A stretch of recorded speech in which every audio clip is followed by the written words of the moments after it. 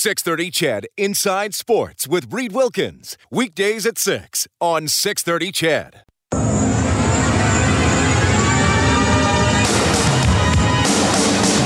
Nurse, beautiful move to the net. Big shot, score! And Edmonton completes a dramatic comeback. Riley takes the stab, settles into the pocket. He's got some time. Now he's going deep, looking down the sidelines. Oh, what a catch!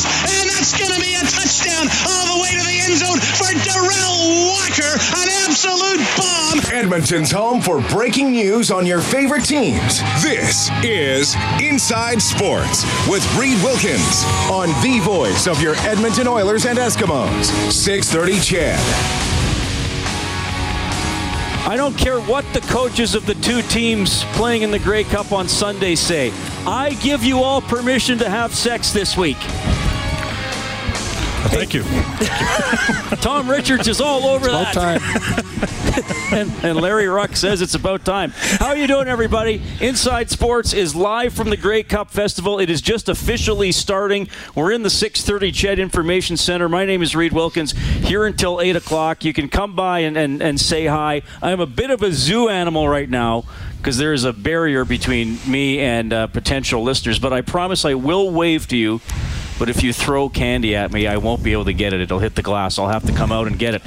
A lot going on, and I'm pleased to welcome two very special guests to the show right off the top. They both have their names on the Grey Cup. First of all, Tom Richards, former slot back with the Eskimos and currently on the board of directors for the Green and Gold. How are you doing, Tom? Excellent. Happy to help out, and great to run into Larry. I was just literally walking down the festival here, and Larry, hey, Bucket, he yells at me. Now, why was your nickname Bucket? Well, when I retired, Dwayne Mandrusiak, the long-time equipment manager, just gave me my helmet because no one else was going to wear it. It was too big. So It was too big. I bathed a few kids in it, and yeah, it was. Now, are you known for having an abnormally large skull, or what? Yes, Buckethead. So okay. I think it was Chris Skinner that christened me that, but yeah. Larry Ruck is here as well, former linebacker for the Eskimos. Larry, great to see you. What are you up to these days, man? Well, I'm trying to get my handicap down a little bit, which isn't working quite as planned. But I've moved from Edmonton about a year and a half ago, and I'm out in Kelowna now and enjoying all it has to offer. But it's great to be back, as I definitely miss Edmonton. Probably different perspectives for you guys for everything going on this week, Tom, because obviously you would have a hand in organizing it and coordinating it and having ideas for stuff that's going on. Now that you see the set up that it's off and running, is it a sigh of relief, or is it like, okay, that's step one, now we still got to make sure it all goes well? Well, exactly. You know, you're always looking to try to help out where you can. I think we had an enormous committee of 21 subcommittees with an absolute army led by Dwayne Vanu, and just did an amazing job in the guys getting sponsorships and selling out different events. It's just been Edmonton definitely stepped up once again, as it always does. I mentioned you guys have both won the Grey Cup. Tom, it was 87 for you, and 87 and 93 for you, Larry. So obviously the 87 was the first post-dynasty championship, I guess, if you want to call it that. So you guys weren't on any of those 5-in-a-row teams. Correct. So I'll start with you, Larry, to get one of your own, if you want to call it that, and to say, okay, maybe, you know, this is a new era for the Eskimos a little bit. We can still be champions, even though Moon and Kelly and Germany and Campbell are no longer part of the team. What was it like to win that year? Well, it was good because you're right. You know, the old guard wasn't there anymore, and it was up to us to carry on the tradition. You know, we came close in '86. Well, not in the Grey Cup game we did get to it. we made an appearance. Yeah. That's about it.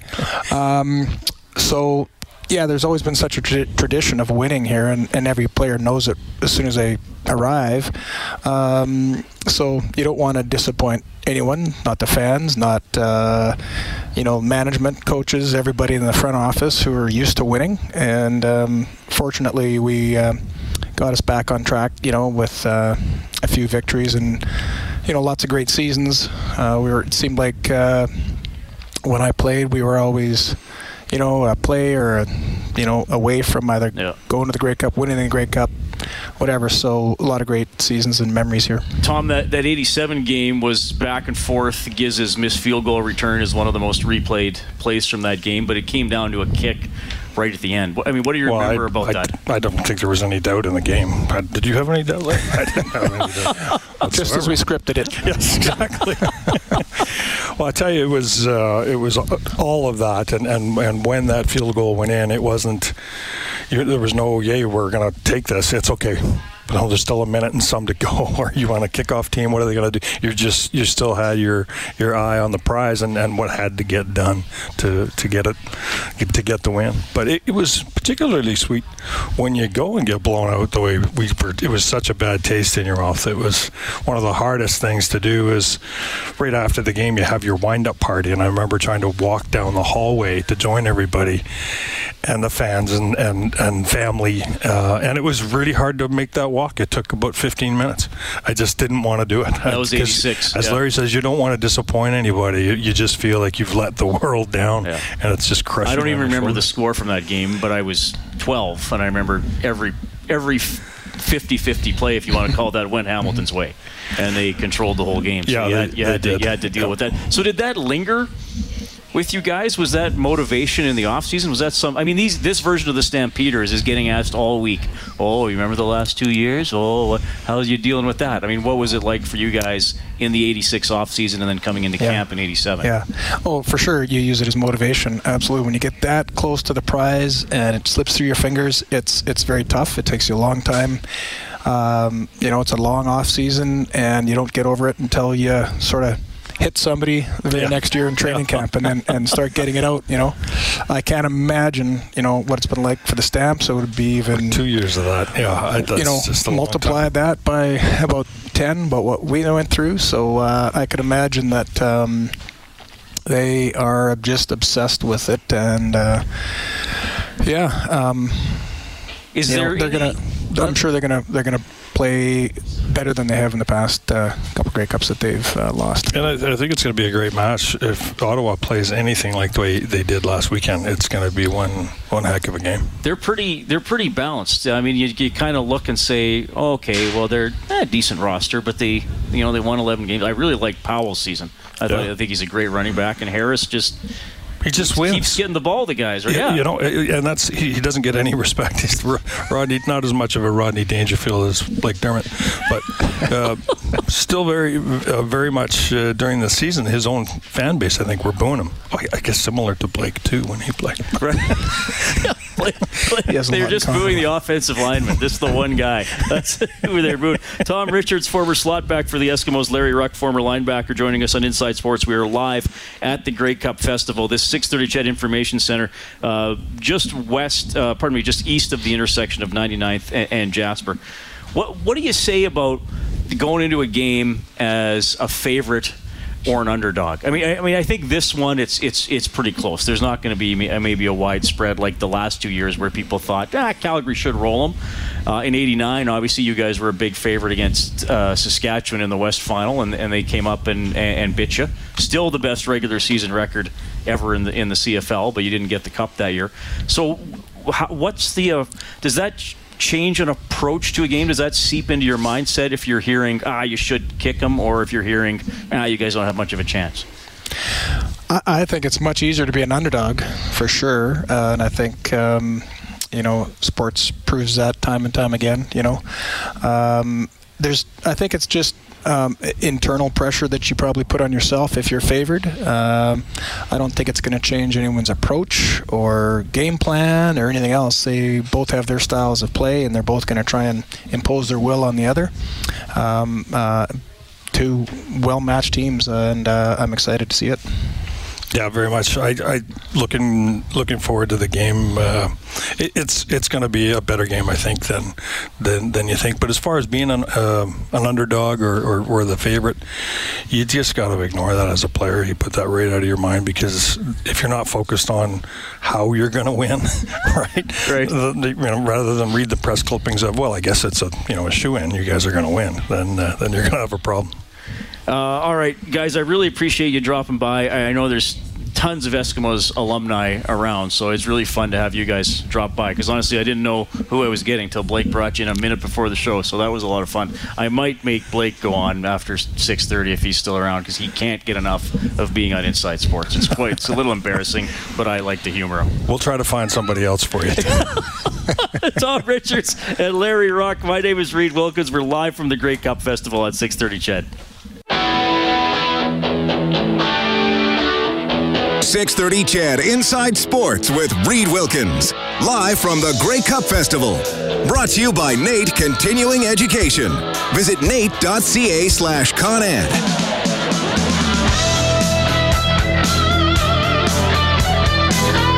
Thanks a lot for tuning in tonight. It is 6:20. NHL action this evening. The Devils lead the Canadiens 3-1 in the second period. Rangers up 3-0 on the Islanders. That's also in the second frame. Penguins taking it to the Stars 5-0 with 9 minutes left in the second. Sidney Crosby has his 9th of the season. Tanner Pearson getting his 2nd.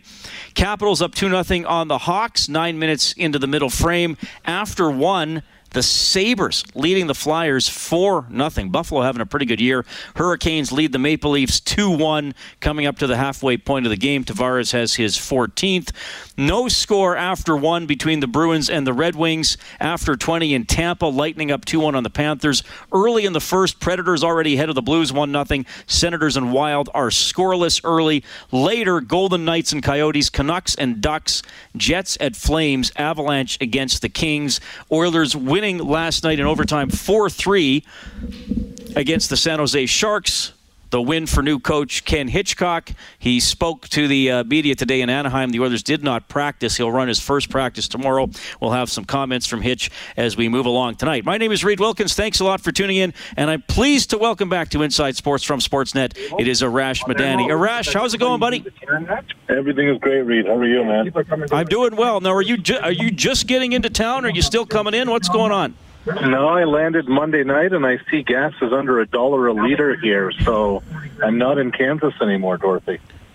Well, there you go. We're glad we could give you some Western hospitality for sure. How many are you? One of these guys like you keep track of all Grey Cups? You get collects of the pins or the memorabilia, or how many games is this for you?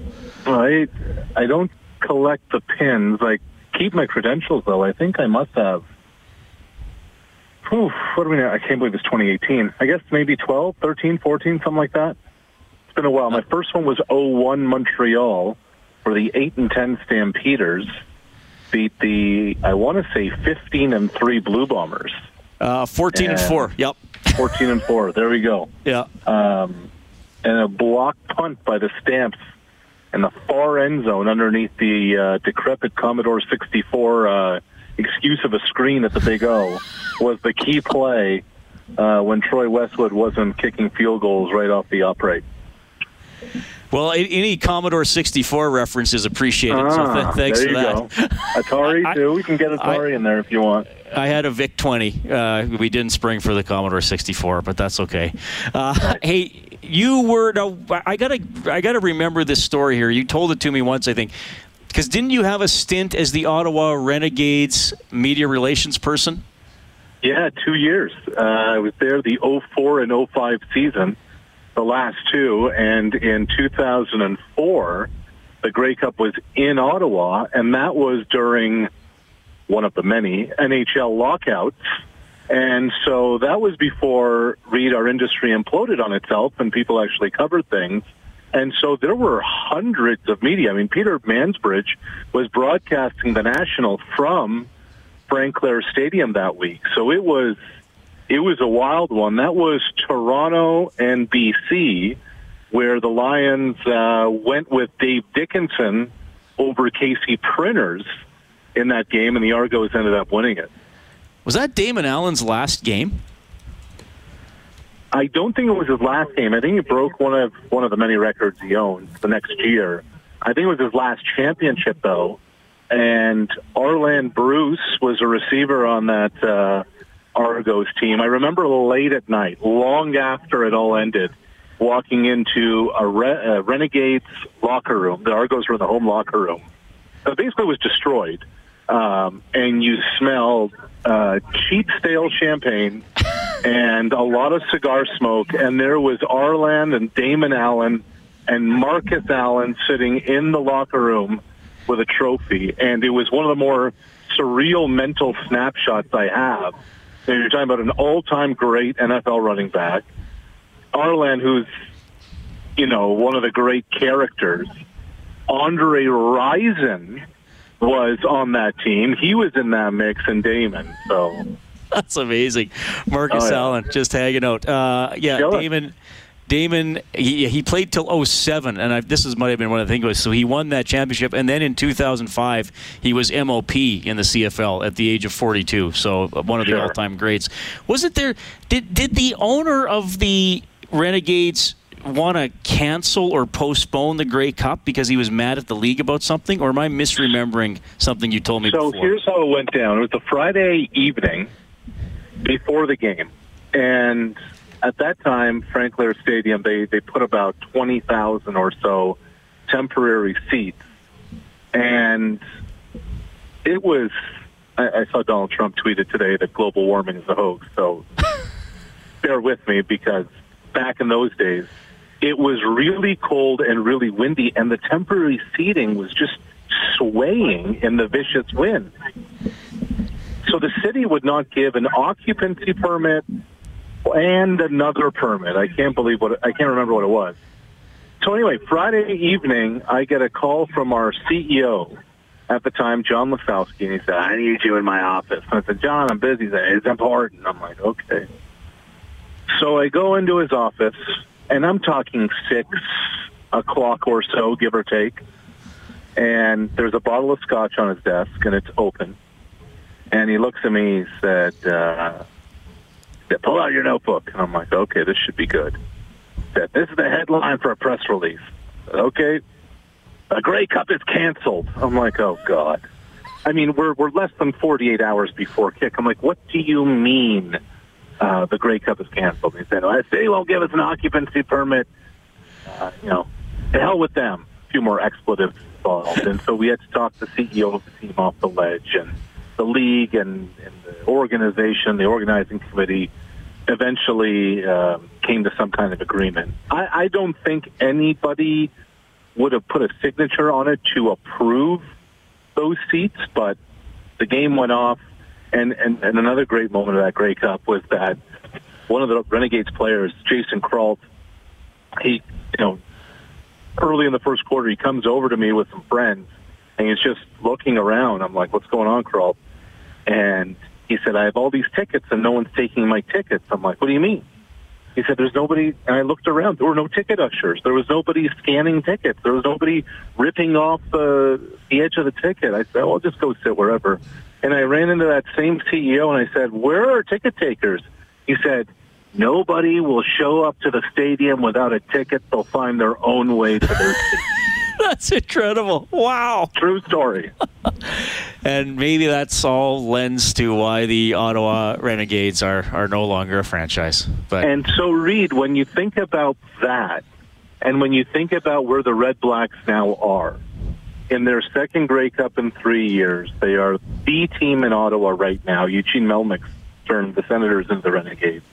That Lansdowne has gone from a place in decay to a destination, and that they have become one of the flagship franchises of this league.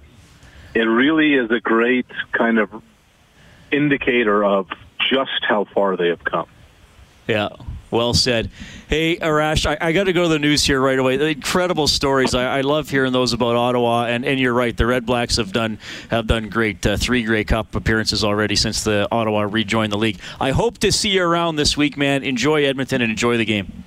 You got it, Reed. And just so you know, the GM of your football team definitely reached out to other assistant coaches under contract to see if they had interest in interviewing for a job if there was a vacancy in Edmonton. Just wanted to reiterate that. No, fair enough. I know you put that out there earlier, so yeah, you're standing by that. I appreciate that. Take care, man. Hi, man. That is Arash Madani from Sportsnet live on Inside Sports. We are at the Grey Cup Festival in the 630 CHED Information Center. Back after the news.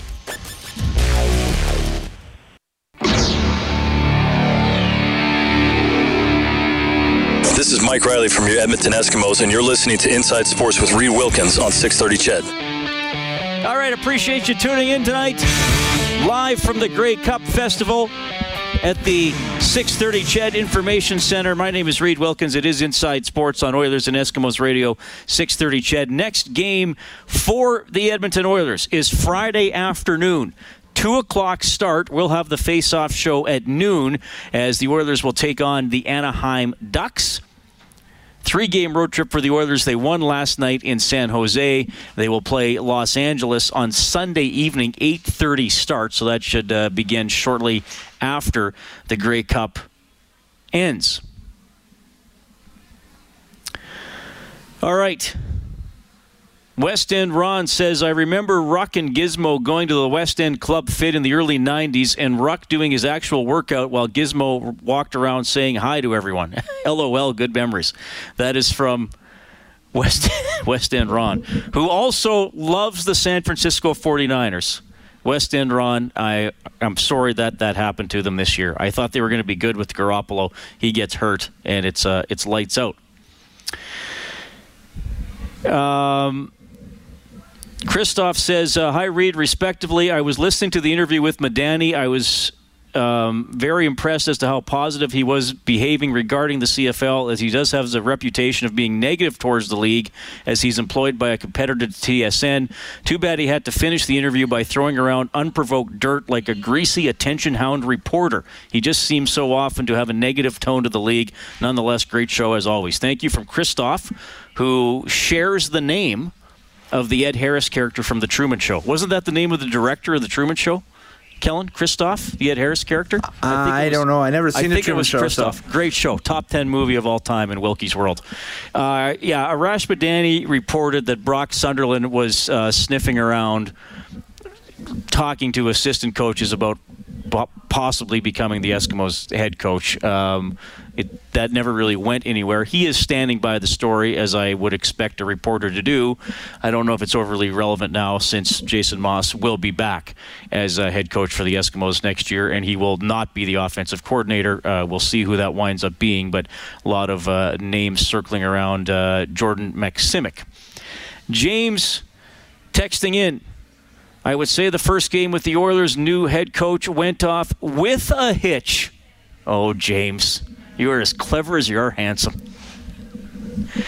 Of course, the new coach is Ken Hitchcock, and he is 1-0, so that's a good start. The Oilers are 10-1 on the season. The team did not practice today. Hitchcock did speak to reporters in Anaheim, and he was asked, so what about cheating defensively a little bit to create offense? Is that going to be acceptable? Here's what he said. My view is when you have the puck, that's for you. When you don't have the puck, that's for us.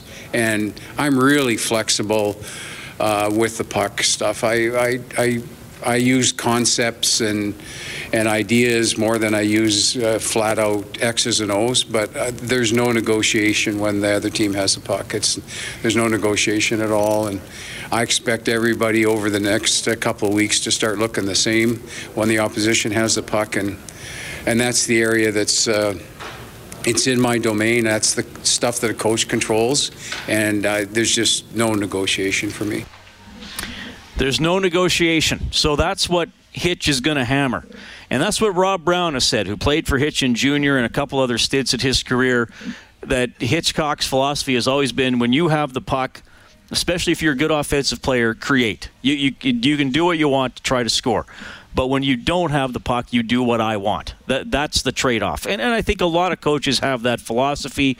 Hitch has obviously done a good job of actually executing it during his years behind the bench in junior and in the National Hockey League. So, and look, Todd McClellan wanted them to check, wanted them to play good defense, wanted them to be responsible, wanted them not to cheat. I think coaches want the same thing. Hitch is going to try to deliver the message in his way and hope that it works better than it had with McClellan. The roster is the same. In terms of last night's game, the formula was the same for victories under Todd McLellan. We'll see if that shifts as it goes along. The big guys got the points. The big guys got the big goals.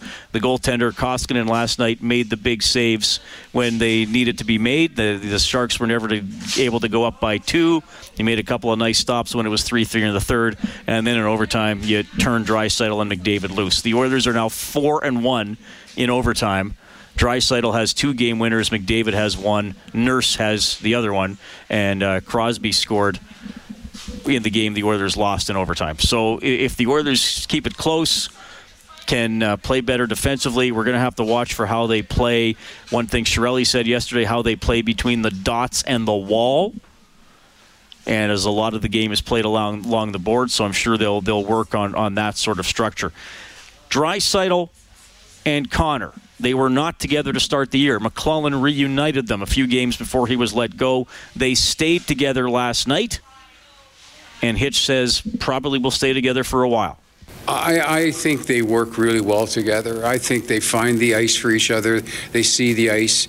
To me, Leon's soft touches with the puck, it really surprised me because I knew he was a good player. I didn't know that he had touches with the puck like he does, and so I'm right now really focused on keeping them together unless there's an injury that forces us otherwise. But I think the thing that goes underrated is I'm able to do that because of the good play of Nugent Hopkins. I'm able to play those guys together because Nugent Hopkins, he can carry a line, and he's capable of doing that stuff. He's a very effective player. Well, I'm sure that will warm the hearts of a lot of you, the praise for Ryan Nugent Hopkins. So it looks like Hitch's plan is McDavid and Draisaitl remain together. Nugent Hopkins, perhaps the most trustworthy player on the Oilers, will be on his own line. Well, yeah, for sure. I mean, get the wingers who aren't as dependable, who haven't scored as much. We've seen Ryan Spooner have bursts of offense in the past with Boston and New York. He's not been able to sustain it. He's clearly fell out of favor in the Rangers and got traded here. So we don't know what we're going to get for Spooner. And last night, Chiasson was on that line, who's shooting over 40% for the season. And good for him for doing it. You need secondary guys to have bursts. It's going to be tough for him to maintain, well, I would say impossible for him to maintain that shooting percentage. And so that's who Nugent Hopkins is with right now. But as Hitch said, because you have Nugent Hopkins so reliable and such a thorough player, that you are able to keep Draisaitl and McDavid together. So that is how is he approaching that now? Obviously, a lot of people have said, well, a lot of coaches getting hired now are younger, out of the AHL, out of the NCAA even, and now you got Ken Hitchcock, who is going to turn 67 next month. How is that going to work relating to the younger players? Well, Hitch was asked about that today. We've passed through millennial and we're into the I generation, and I think the I generation is fascinating because it's the most prepared generation I've ever seen in sport. Academically too, culturally same, and it's my job to eliminate surprises, and it's my job to make sure they know what I wanted, why, and what's in it for them. And I've got to explain that to them, and I've got to be open to explain that to them, or else they're not going to buy into it. And I think if you're willing to do that stuff and take the time to do that stuff, you've made the adjustments that are necessary. And if you just go at it stubbornly and say, this is what I want you to do, and they don't have any impact in the decision making and there isn't discussion, I don't think you get anywhere. Really interesting stuff from Ken Hitchcock, because he did say there he is open to discussion. You have to explain why. I think he is obviously ready to show some leeway when it comes to certain discussion points and certain things about getting through to a player. But he also said in one of the earlier clips, when it comes to playing without the puck, there is no negotiation. His expectations will be you do it his way. And he did also say yesterday, shortly after he was hired, that there will be it'll be uncomfortable for this team and for these players at certain points as he gets them to do what he wants and what he expects. What have a lot of people said about Ken Hitchcock? That it was, this is beautiful. Got a couple of people. Chris, the intern from Oilers Nation, is waving to me. That's nice to see. And they were just frightened by fireworks going off. I think the surprise concert is starting on the building of the on the roof of the CKUA building. I believe the Strumbellas, Global News telling me, is the secret act about to be revealed. But to get back to Ken Hitchcock before I got distracted there, he's not going to have any leeway when it comes to how you check and how you play defensively and what you do without the puck. And that's probably something a lot of you want to hear, and that's probably something that this team needs. Because I think, look, I'm not going to say negative stuff about Todd McLellan. I still think he's a great coach, and on just a professional level, he was awesome to deal with. I mean, sure, there were tense moments and questions he didn't like along the way, but he always dealt with that professionally. So I got nothing bad to say about him. But the team had gone away from, I think, some of the lessons that McLellan had taught them and areas he'd taken them to. I think they'd stepped away from that and weren't as committed to it. So Hitchcock is going to try to push them back in that direction. By the way, you can let me know what you think by texting 630-630. Boy, there's some clever people out there. James with a Hitch pun, a la Gene Principe. Rob says, I believe Hitchcock will solve this Oilers mystery and turn the season into a thriller. Somebody get me a shower curtain. The thing that makes me sad is I know some people are like, why would he say that? Cassandra is here laughing from our promotions department. So you got the reference. All right. How many more wins does Hitch need to become the second winningest coach in the NHL? He has 66 wins behind Joel Quenneville. So it's impossible for him to pass Quenneville this season because the Oilers have 61 games left. And another texter says, Chiarelli needs to go. While I'm excited to get the coach they did, Pete took the easy, low road. He is just trying to save his job. Todd McLellan was not given enough depth of a team to coach. Well, obviously that's a very relevant comment and a completely relevant criticism of Peter Chiarelli. Having said that, I think right now it's short term. It's what's Hitchcock going to do next game, next week, between now and the end of the season. Clearly, Peter Chiarelli is under the gun. We've talked about that a lot. I think it'll be a bigger discussion point as we go through the season and get to the times of year where a managerial change might be more likely. I know Craig Simpson said today on Oilers Now, sure, obviously Chiarelli's under the gun, but changing the GM at this point of the season does absolutely nothing to help in the short term and maybe prevent you from falling too far behind in the playoff race. You can text 630-630. This portion of the show is presented by Furnace Family, your 24/7 furnace repair and replacement specialists. Call 780-4FAMILY or visit furnacefamily.com. Reed Wilkins in the 630 CHED Information Center at the 2018 Grey Cup Festival.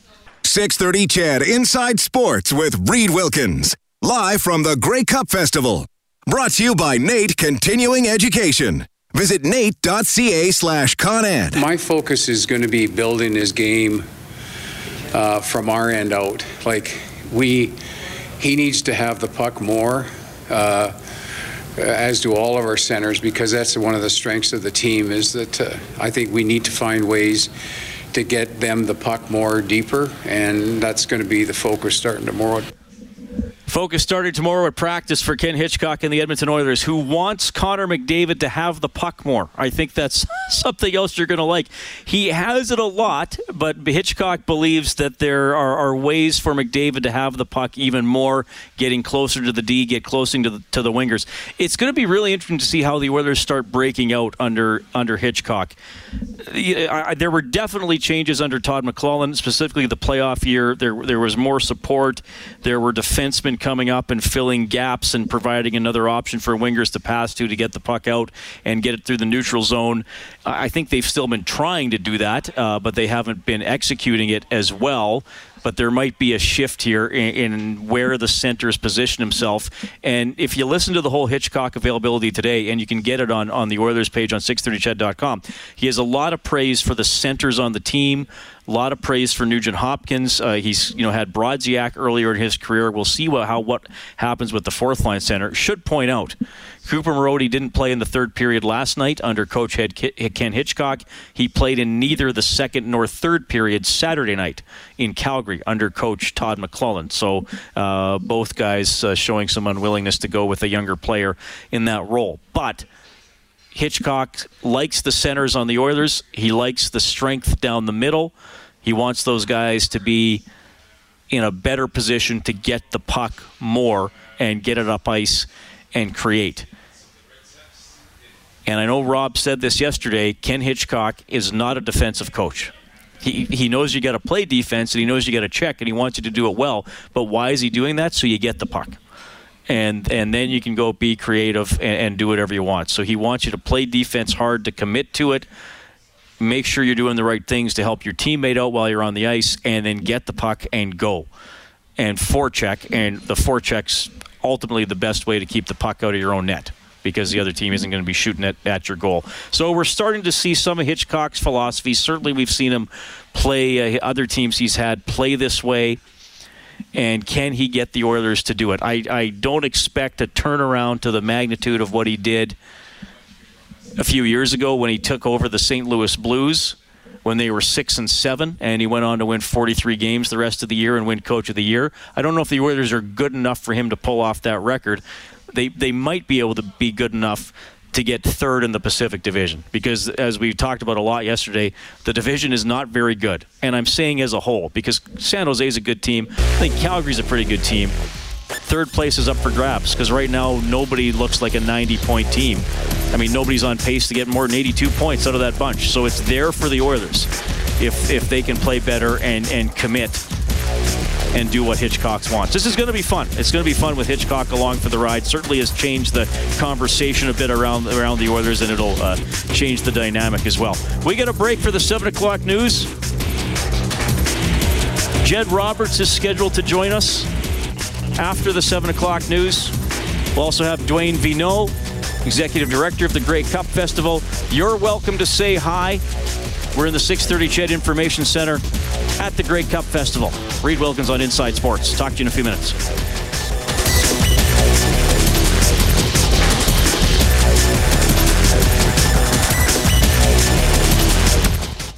.630 Ched Inside Sports with Reed Wilkins. Weekdays at 6 on 630 Ched.